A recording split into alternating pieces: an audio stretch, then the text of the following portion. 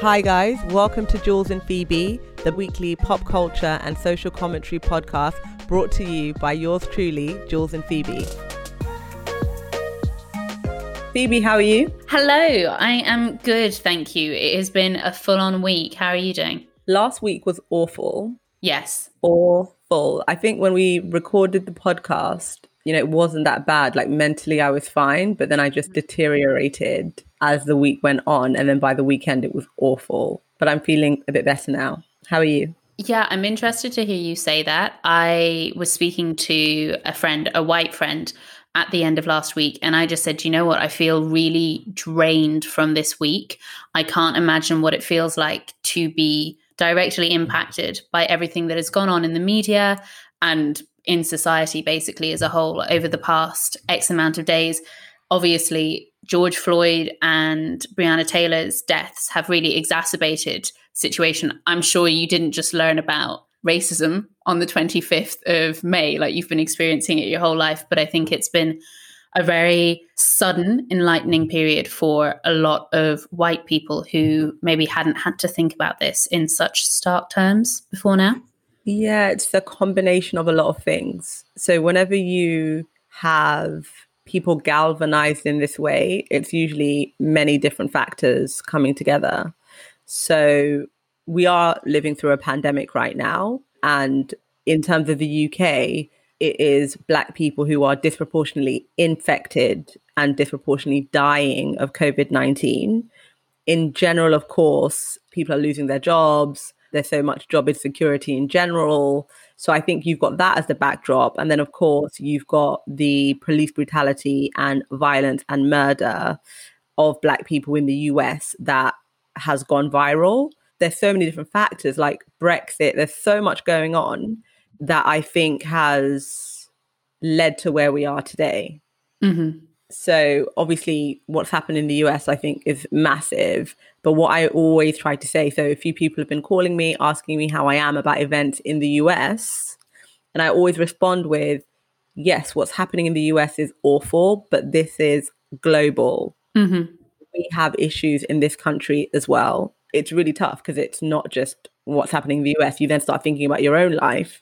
And it's really been very, very difficult. And I'm very grateful for the listeners of this podcast who have just been so open to our discussions, so open to listening, so open to learning, people from all different backgrounds. That has been positive. Mm-hmm. Absolutely. I think as well, to your point, we are exposed to relentless news now in a way that previous generations never have been. And so news is on your phone, it's on your television, like there is no escaping from it. And it feels as though probably part of what has been so exhausting and what has been so traumatic, as you've said, is the fact that there is a relentlessness to this information. It's inundated you. There's always something new coming out. It's that I found out during the week that George Floyd's mother died 2 years ago. So suddenly I'm now thinking about that video and I'm thinking about him calling out for his mother, and I'm thinking about that in a very different light. We are very voyeuristic at times, and it seems as though we are craving new details constantly. And I think sometimes it begs the question of like, how much of this is constructive to the conversation and how much of this is just because we're nosy and we demand to know. Does George Floyd's daughter really have to sit down with a news interview? There was a clip I saw on Instagram earlier, like George Floyd's daughter speaks out. Well, she's 6. So maybe you shouldn't be getting her to speak out just because you need a new angle on this, Yeah. Something I found out a few days ago, and I didn't pick it up initially, was that George Floyd was actually positive for COVID-19. Did you know that the autopsy report? No, I didn't know that. Positive? Wow. Yeah. And you're like, wow, if this didn't kill you, the virus might have ended up killing you. Yeah. That is very, very tough.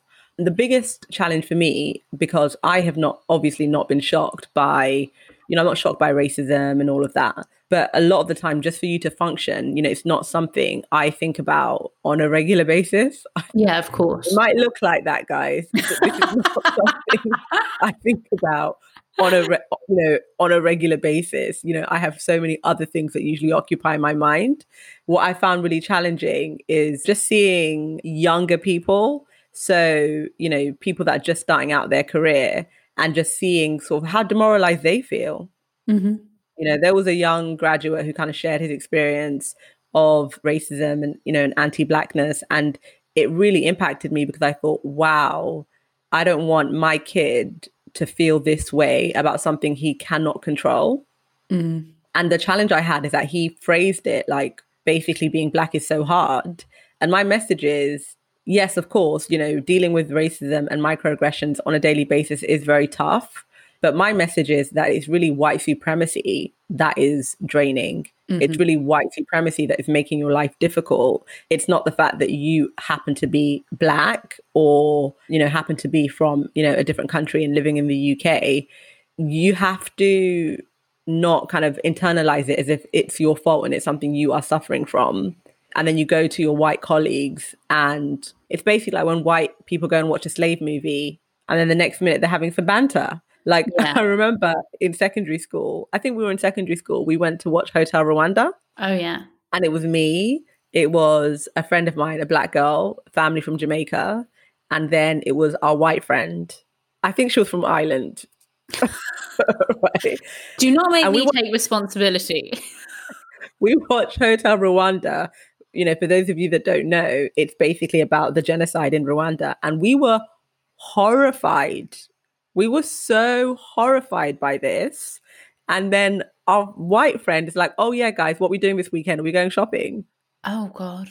And I was so traumatized that I actually did an assembly in my school about genocide. After this, I was like, what can I do? And I went to school and I did an assembly. Wow. Because I was so traumatized by what I'd seen. Obviously, maybe I could relate to it just a bit more, then I had more empathy for these people and what they went through. And our white friend was like, okay, cool, next. Wow. I think there's a conversation to be had for, say, the people who are maybe just now taking a more active interest in this space. Interest is the wrong word, but you know what I mean, that are now maybe just starting on their education journey. That there's an argument to be made for like, okay, you know what, you can do things imperfectly to begin with, but please use a bit of common sense here. No one is expecting you to have unlearned it all immediately. And that's absolutely fine. Like, I am unlearning things all the time. I have said before, the background that I grew up in, the exposure that I've had to different ethnicities, different skin colors, different religions even, was much later in life for me. So you're obviously unlearning things at an ongoing pace. However, while you're being given that leeway, let's just use a bit of common sense. Like, the things that I've heard slip out of some people's mouths over the past couple of weeks have really surprised me in how well-meaning they are intended, but how problematic they are at their core. Example?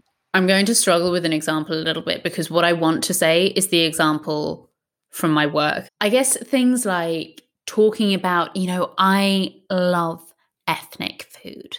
Also, I guess in a more, I can't give the example that I want to give on this podcast right now. DM me if you want to know. But what I've noticed a lot of is people centering themselves in this movement. This is not the time for you to be talking about how sad you are as a white person that this has happened, because this is not the time for your fragility as such. This is a time for your action. Right? Absolutely. And we are going to dive into all of that. We have got our first podcast guest, and we are about to go into how you can be an ally right now, how you can stop centering yourself, and how you can get into the field and do some work, because that's what's required right now. So excited. So super excited. And I think for me, I was really traumatized, like hearing this young guy talk about his experiences. And so my action was, young people struggling with corporate life, reach out to me. Mm-hmm. If you need advice or you want someone to mentor you, reach out to me. The challenge is I put that on LinkedIn, but I don't think I have any young people on my LinkedIn.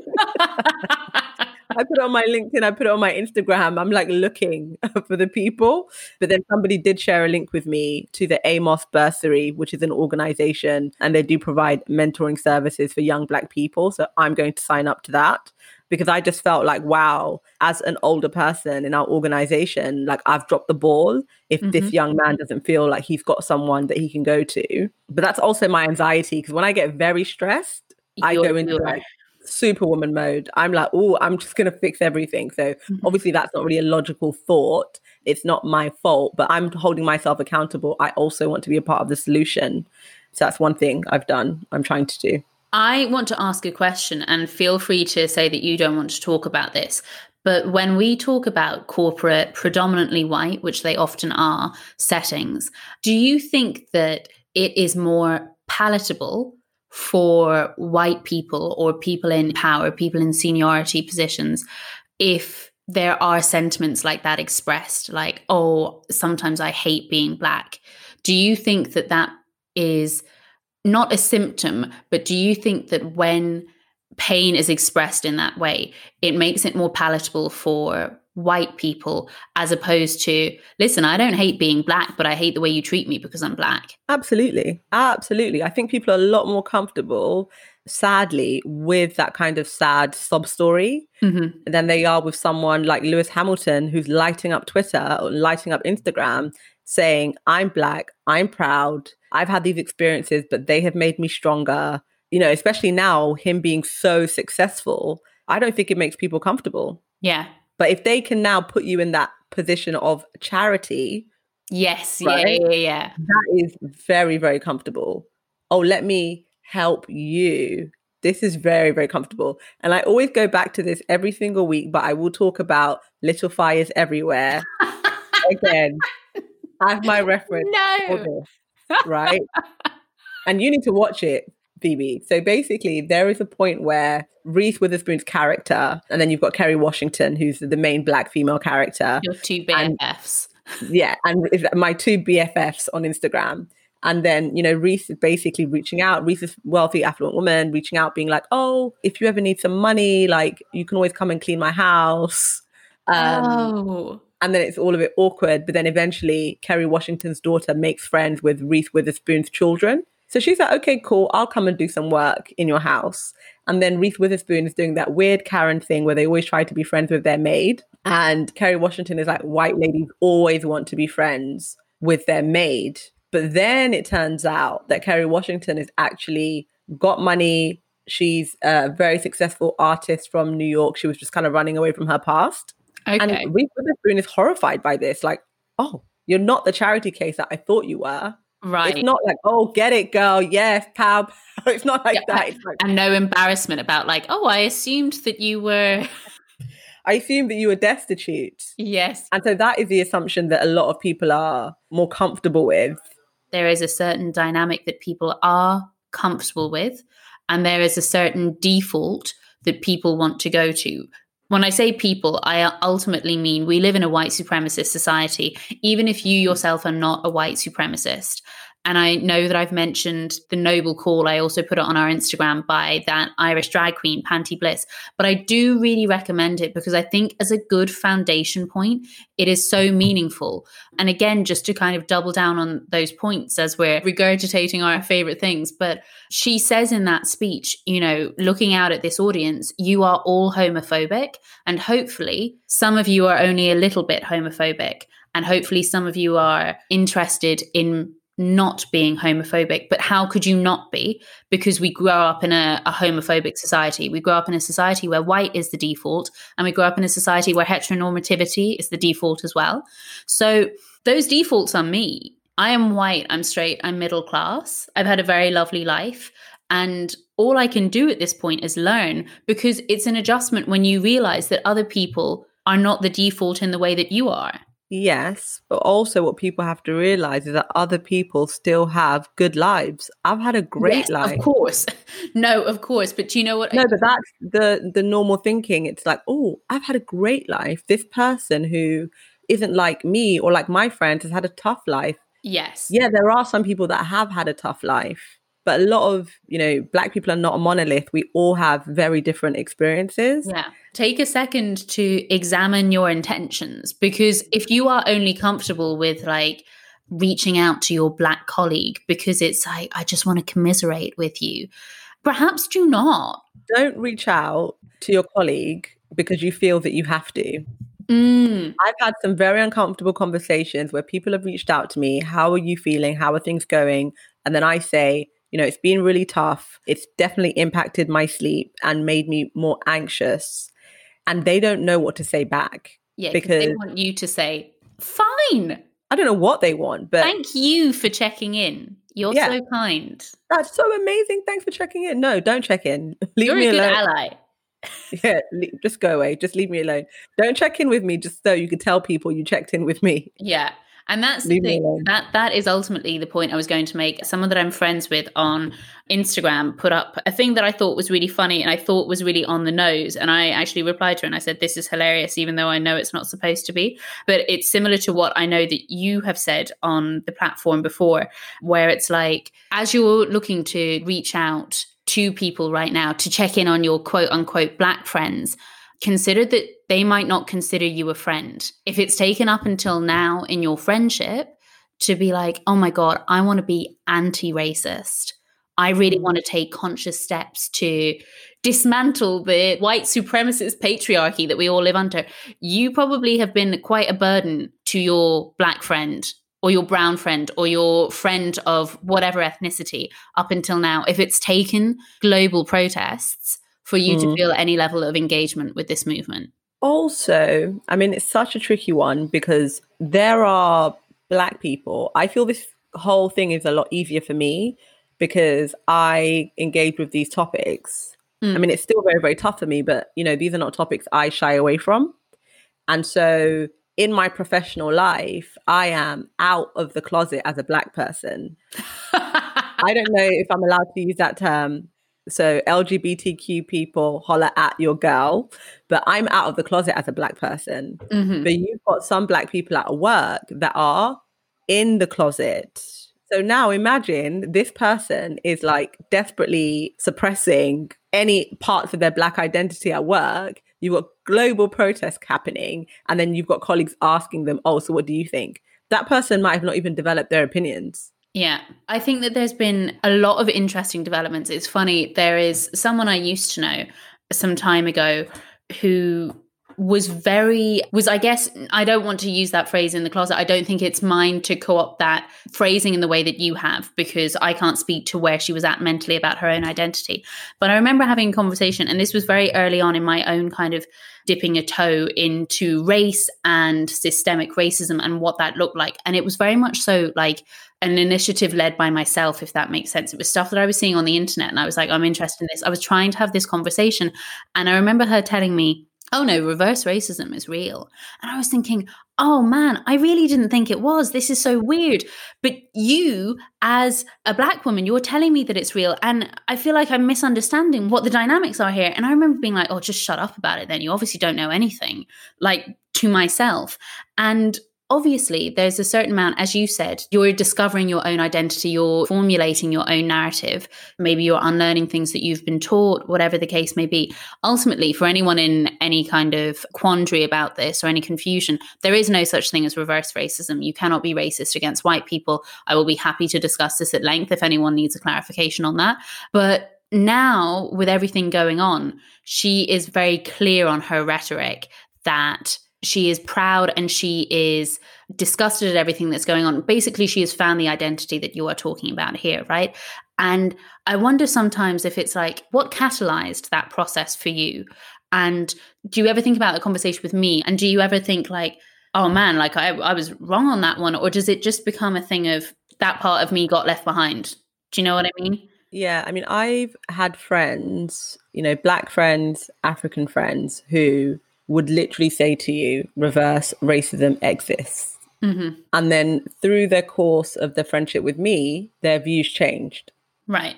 And especially Black people who are privileged, and I don't know your friend or any of her background, but a lot of the time, especially Black people who are privileged, we sometimes convince ourselves that we have more power than we actually do. Right. It's very traumatizing to feel like, oh, I have no power. It's very traumatizing to accept that, oh, wow, I cannot impact Phoebe's life in the way that she could potentially impact my life over time. Mm-hmm. I think that's a really traumatizing thing to accept. And that's why we say that reverse racism doesn't exist, because racism equals power. And all the data shows us that Black people have no power collectively. So I think when people are on that train of thought of, oh, reverse racism does exist, I feel it's the equivalent of working people that bend over backwards to defend the billionaire class.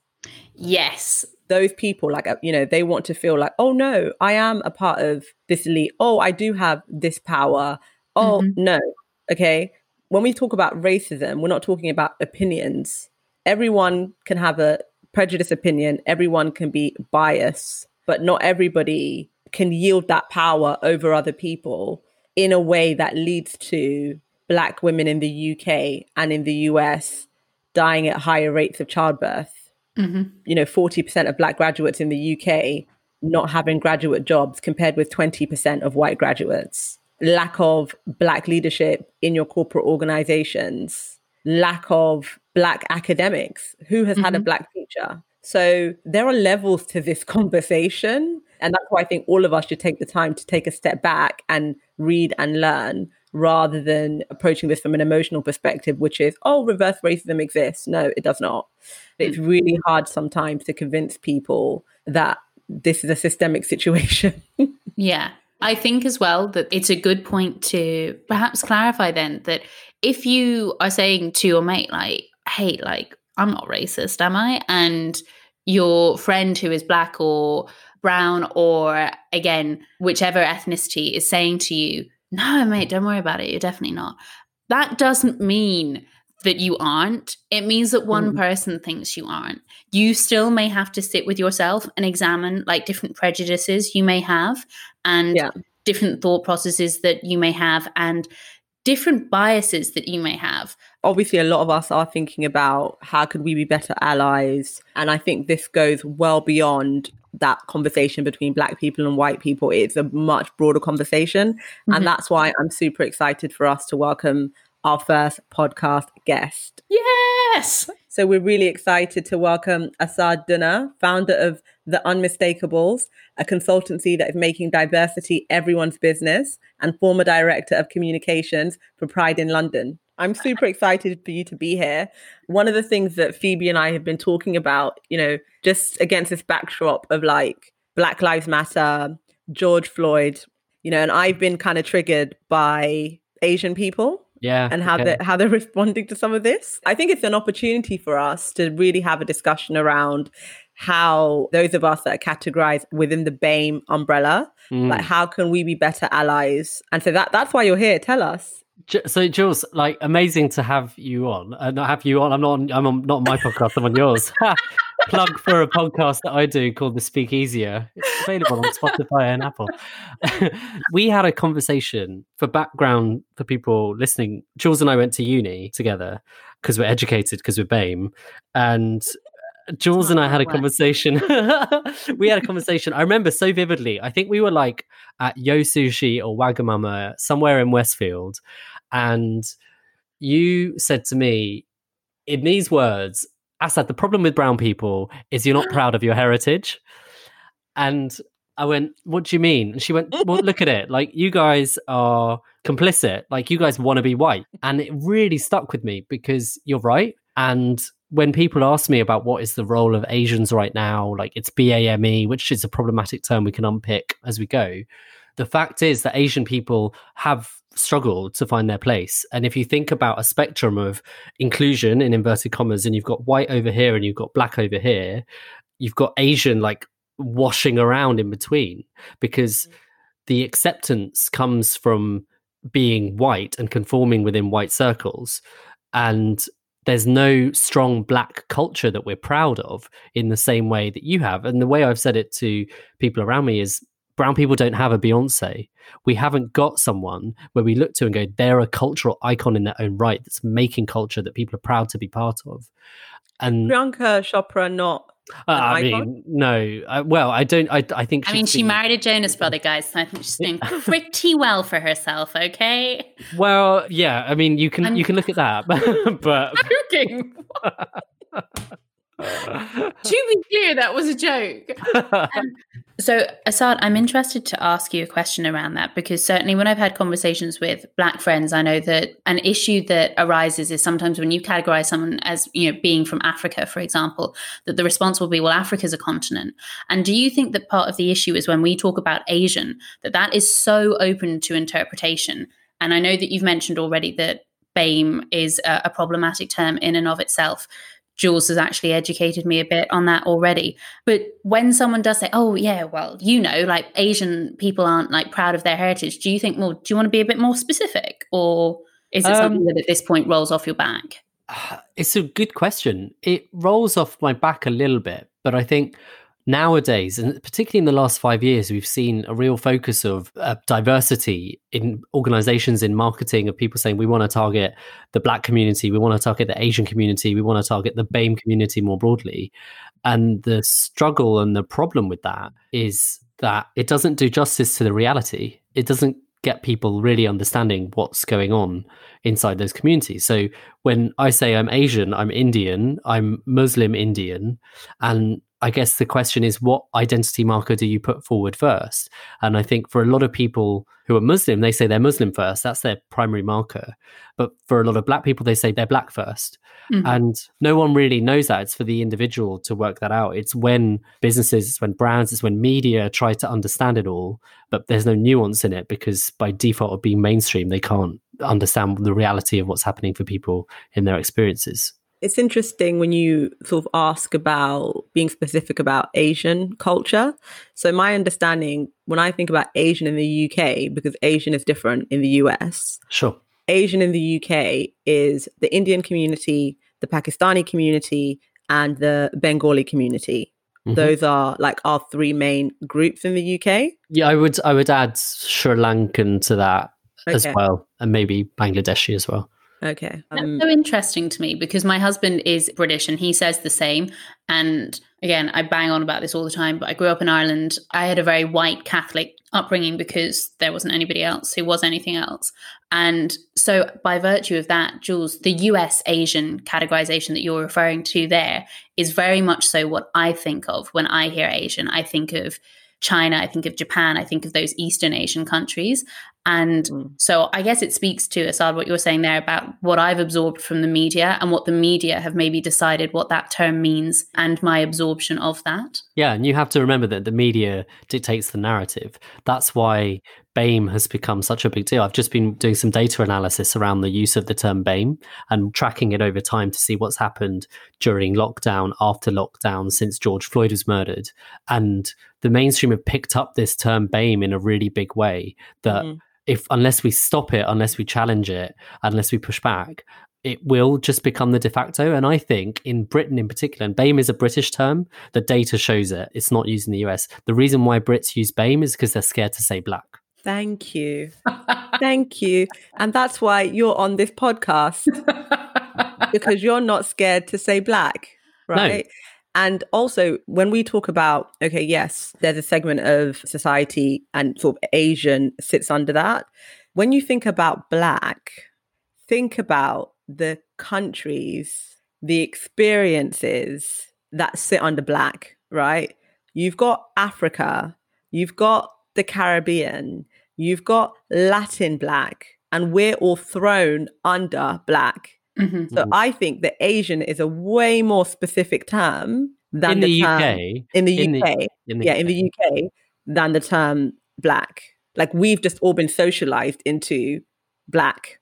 But my Black is very different as a Ugandan first generation British Black woman than somebody who's 4 generations British Jamaican. Totally. And that's why I always remember that conversation, Juliet, because as a second generation British Indian that grew up middle class, like we grew up in a suburb of London, and I joke that that's the life that all my now early to mid 30-year-old friends want or are aspiring to.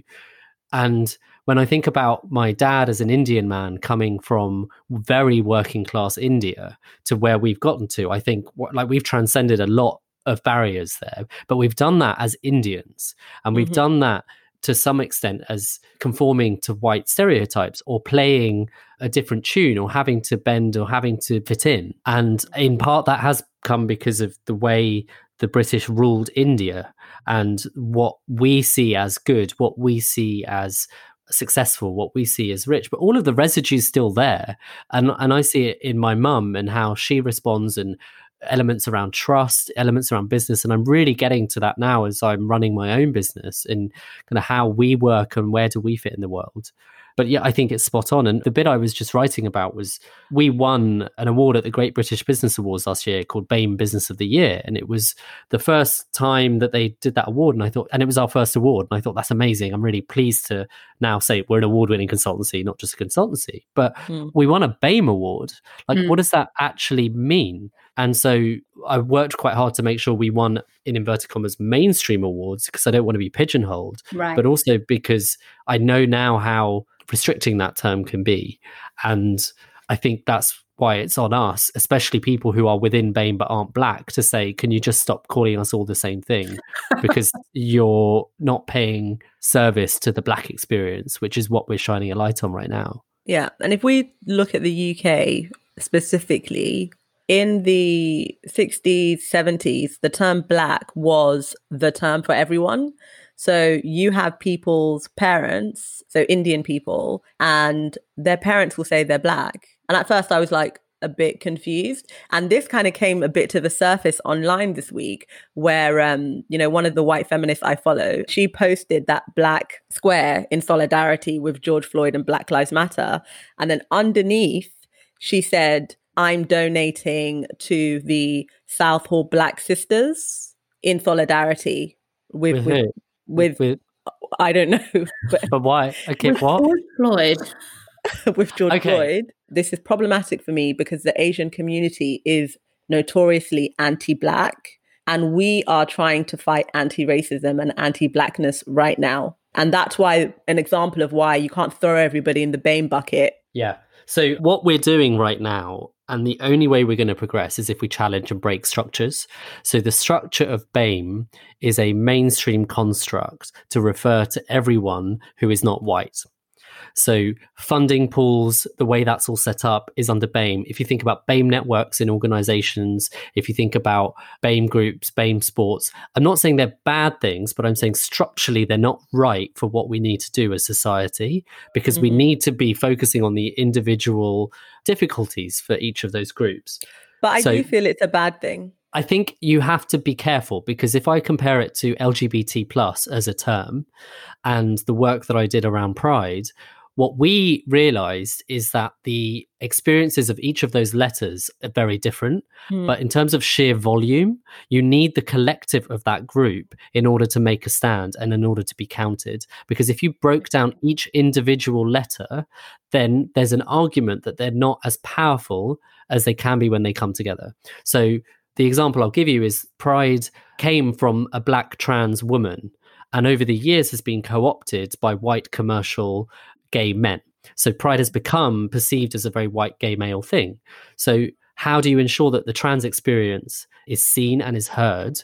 Well, the easier way to do it is to get people who are lesbian, gay and bi to co-opt that mission and that struggle and work on it together. So the way for BAME to work, I believe, is to get all the letters to work together. But the thing is, they can't all work together right now because, as you said, Jules, there's a lot of anti-blackness within the Asian community. And then the double bind of that is lots of Asians are making this about themselves and their struggles. And actually it's about taking a step back and saying, this is not my individual struggle. Yes, I can identify with structural racism, but I have profited from it because I understand the system. And in my personal experience as an Asian man, as an Indian man, I know that I have worked more in white circles and I've understood them. And perhaps I haven't been more true to being Indian, and that's now my own thing. But that's got nothing to do about Black Lives Matters. It's just something that this movement has made me realize. And that's my specific point. When we think about, and I read the Runnymede report, The Color of Money, right, and it basically said that the Indian community has 85p to every white person's pound. Yeah. The Pakistani community, I think I had around 50p. Mm-hmm. The Caribbean community has 10p. And the African community, which, I mean, we're like new because a lot of us are first maximum 2 generations in this country. The African community has 5p. Yeah. Right. Wow. So that's why I'm very passionate about us being very specific.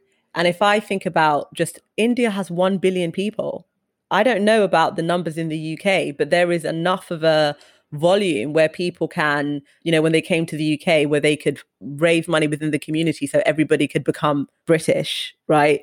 The Indian community moves very strategically in this country. So if you just have a BAME grant, it's very unlikely that a British Ugandan can even tap into that because, well, yes, we're all Black, but like the group thinking is not really there. So people look at us as like this massive group, but, you know, it's just not the reality of it. So the Black community is at a disadvantage when it comes to tapping into BAME opportunities. I totally agree with you. And I think from where I'm sitting, work needs to be done to dismantle the BAME thing. But where I would say a term like BAME is right now is every single group you've just mentioned is still under £1.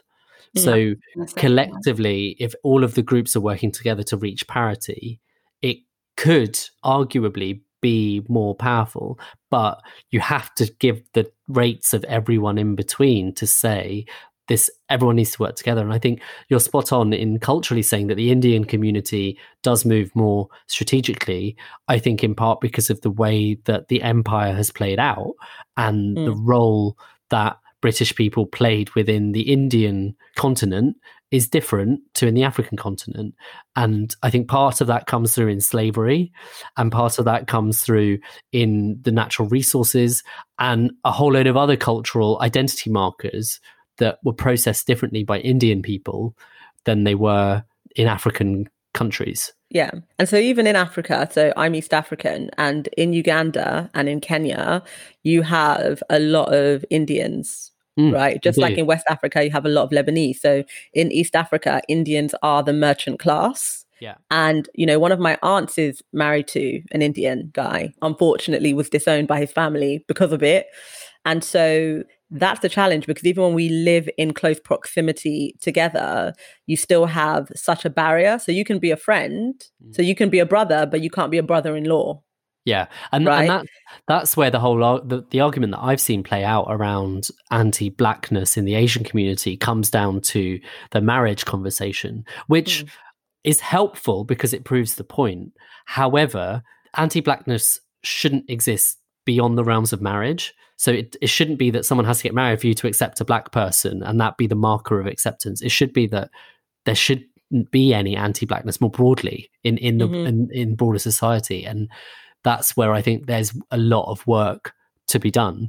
And I think it's also different in native BAME countries than it is in BAME communities within spaces where ethnic minorities are the minority group.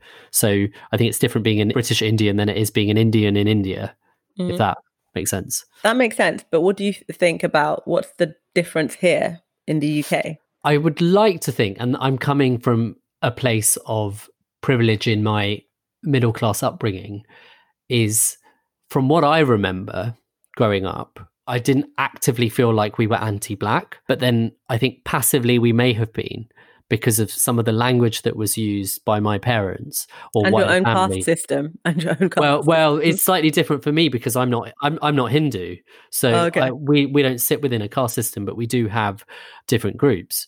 And now when I reflect back, I look at it, and I think the bit for me that really has struck out is when I went to Warwick, and I found the first year really difficult because I was all of a sudden the only brown person in a group of people and the friends that I had. And I remember the conversation with my sister really clearly where she said, go and find the international people. That's where you'll feel more at home. And then I found all of my Kenyan friends, my Trini friends, who made me feel so at home. And my Kenyan friends are brown, they are black. My Trini friends are white and black. Like there's a real mix. And I just felt like for me, I don't feel like I'm anti-black, but that's because I think I took an intentional step to step out of white spaces. To ask a question about that, a little earlier on in the podcast, Juliet and I were talking about how white people can often be most comfortable with non-white or people of color when they express a kind of a self-loathing, as it were. And that dynamic then is comfortable for whiteness as the standard, because it's like, oh, so much inner turmoil, I hate their skin, you know, that kind of rhetoric that I'm sure does apply to some people. It's like, oh, I used to scrub my skin to see if I could be white, this kind of thing. And when people are very much so comfortable and proud of and locked in with their heritage, that it's a bit like, oh, no, I didn't mean those kind of immigrants. I meant the apologizing for being here immigrants. And when you talk about then your experience in Warwick and being like, let me remove myself from this pretty white space where suddenly I am the only brown person, do you think that there was an element of that where you felt, actually, I'm more aligned with the international students because they are unapologetic? While he thinks, I can give my view on that because I had the exact same experience. Go on. So I left London where I was happy, where teachers invested in me, where my life was good. And then I went to Warwick and I was the only Black person in my faculty. So I don't think it's really just a race thing, because in my school in London, it wasn't super diverse, but we were all in London. So I think our attitudes were very different. So I go to Warwick. I'm the only Black person in my faculty. I studied English literature. I did not know what being Black meant to other people until I was thrown into that environment. And then all of a sudden, all of my friends were international as well. I think that has something to do with Warwick. And I think it has something to do with how institutions that make more money off of international people, i.e. universities, treat international people better because there's a commercial gain. For me anyway, what I really take away from it, and I think to answer your question, Phoebe, around the self-loathing stuff, is it's about generations. So the international people around us in Warwick were first gen. Right. If you take the marker of being and settling in British as your marker of generations, then they were first gen. So they were very proud of where they were from. They wanted to celebrate where you were from. Warwick actively encouraged that through One World Week, which was the largest student international fair where a lot of international people met, and where I volunteered and ended up finding a career in PR and marketing. But I think the bigger point is actually around environment and the environment that you're in, because for me, like leaving Warwick and then going into a field like PR, that's when I was like, I don't understand, because I found my kind of international set, but this environment is really not for me because I don't see anyone like me in this. And that was, I think, after 8 to 9 years in the industry, I got to a point where I thought I have to change my environment because I can't keep going into that space. And then by setting up the Unmistakable, that was like, there's enough people I know who are like me, who are having this experience, that I'm going to change this. And so I think the environment has so much to do and so much to account for in the way people feel about themselves. Absolutely. But in terms of, I think when you're so young and you're in that environment, a lot of the things that we've experienced of going into work, we never thought of.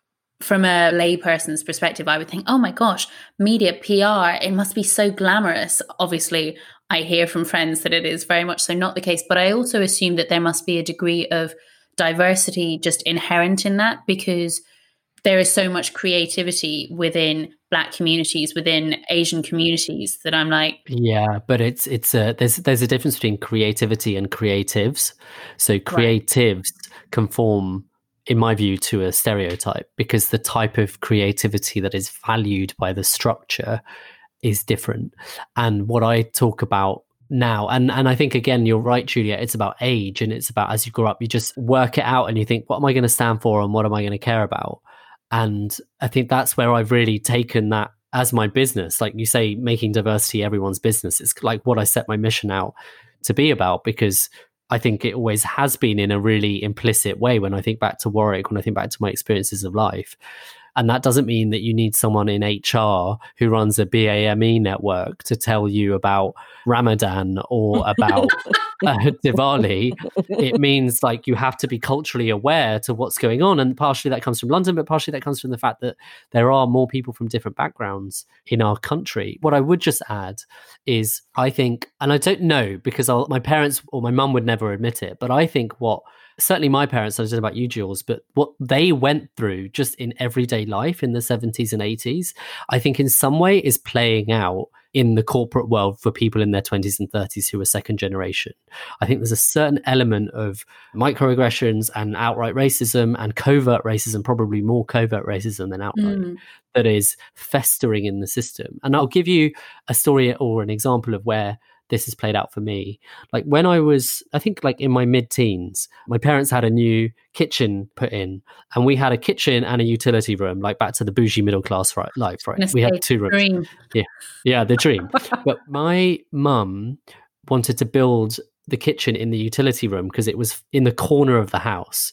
So it was further away from the kitchen being in the heart of the home. And I look back and I'm like, I can't understand why we did that. Like it was less comfortable. Now she has like 2 kitchens and I'm still trying to get through it. And then I remember a story about how when they lived in London, they lived in a flat, people would complain about her cooking and they would complain about the smell. And they didn't, like, you know, you couldn't get a chicken tikka masala ready meal from Morrison's back then. It was like this exotic thing. So that, like, how you take on comments like that and how they weave into your being, I think played out in where the kitchen is in my like birth home. Oh yeah. And those small things I think are playing out now for people like us, Juliet, who are going through the workplace and going, actually, this isn't as equal as we thought. And my parents came all this way for us to have a better life.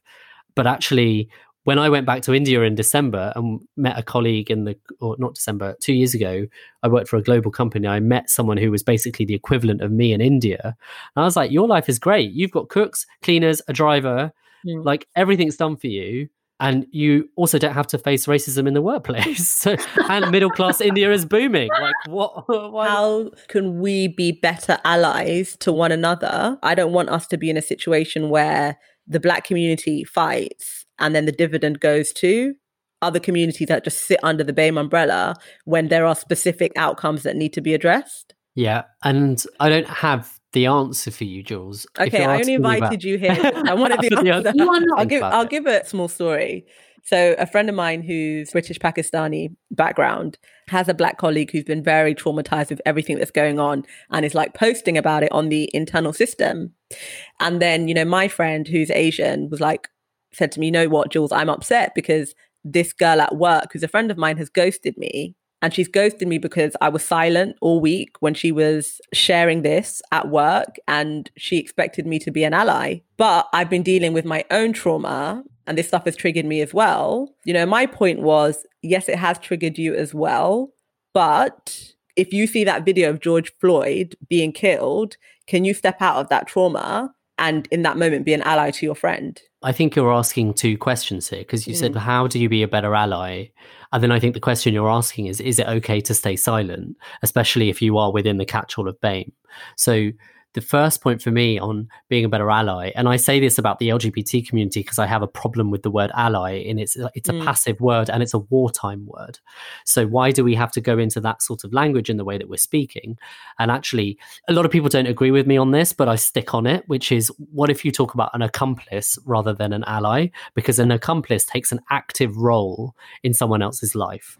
So I think that is a mindset shift to be active in the way that you are supporting and speaking up. And I think if you want to be a better accomplice, especially if you are someone within the BAME community as your Pakistani friend, is you have to say something. Like, silence is not an option because, like all the slogans show, silence is compliance. But what you do say has to be considered.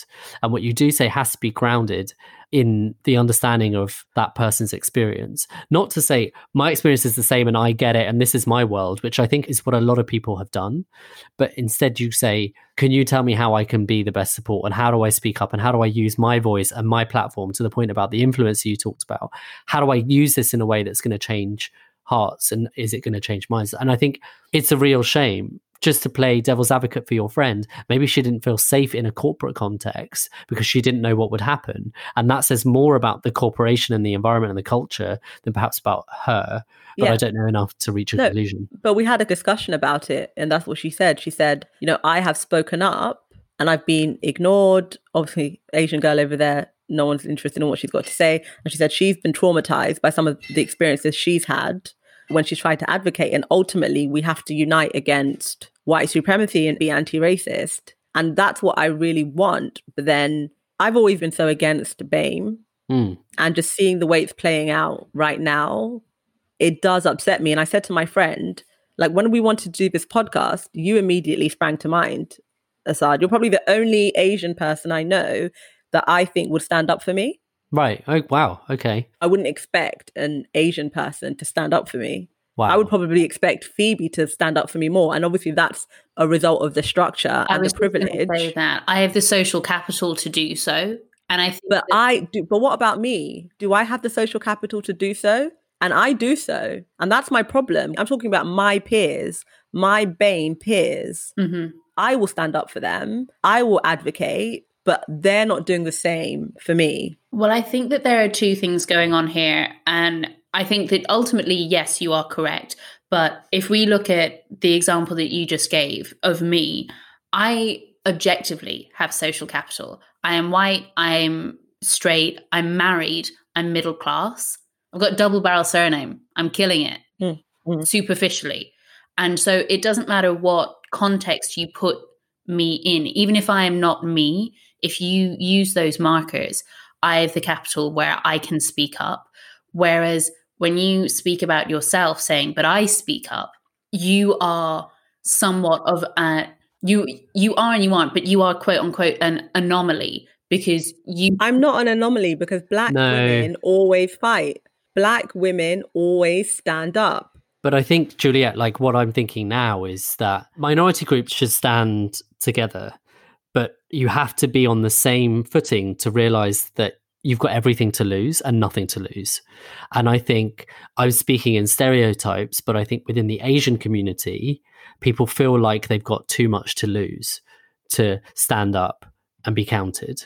And so they don't. And you see it in Priti Patel. She conforms so hard to what she thinks she should do in order to hold that position that she's not willing to stand up for her Black peers. I don't have anything to lose. It's not, I like, again, from an outsider's perspective, I can't say that obviously you do, but it's your moral compass has allowed you to say, I'm willing to take the risk on it.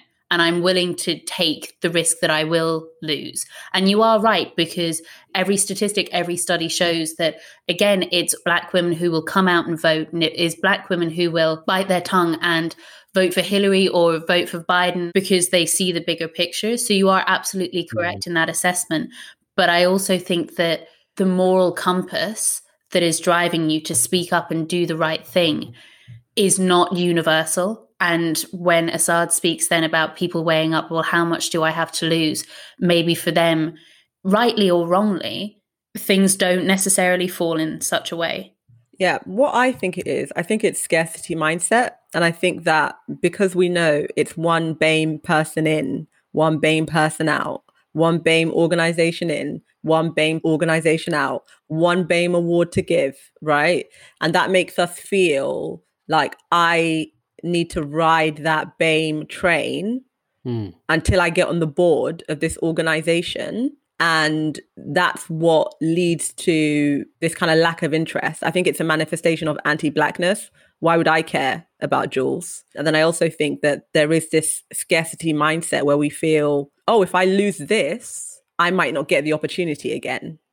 So there's definitely a lot of things at play, but because, like you say, there's power in numbers, if we don't find a way to break down these barriers, it's going to be really difficult, like you said, for all of us to get to that £1. I think that's it. And it's just, I'll give you some of the numbers that I've been reading. So week on week, media news using the term BAME is around 200 stories a week.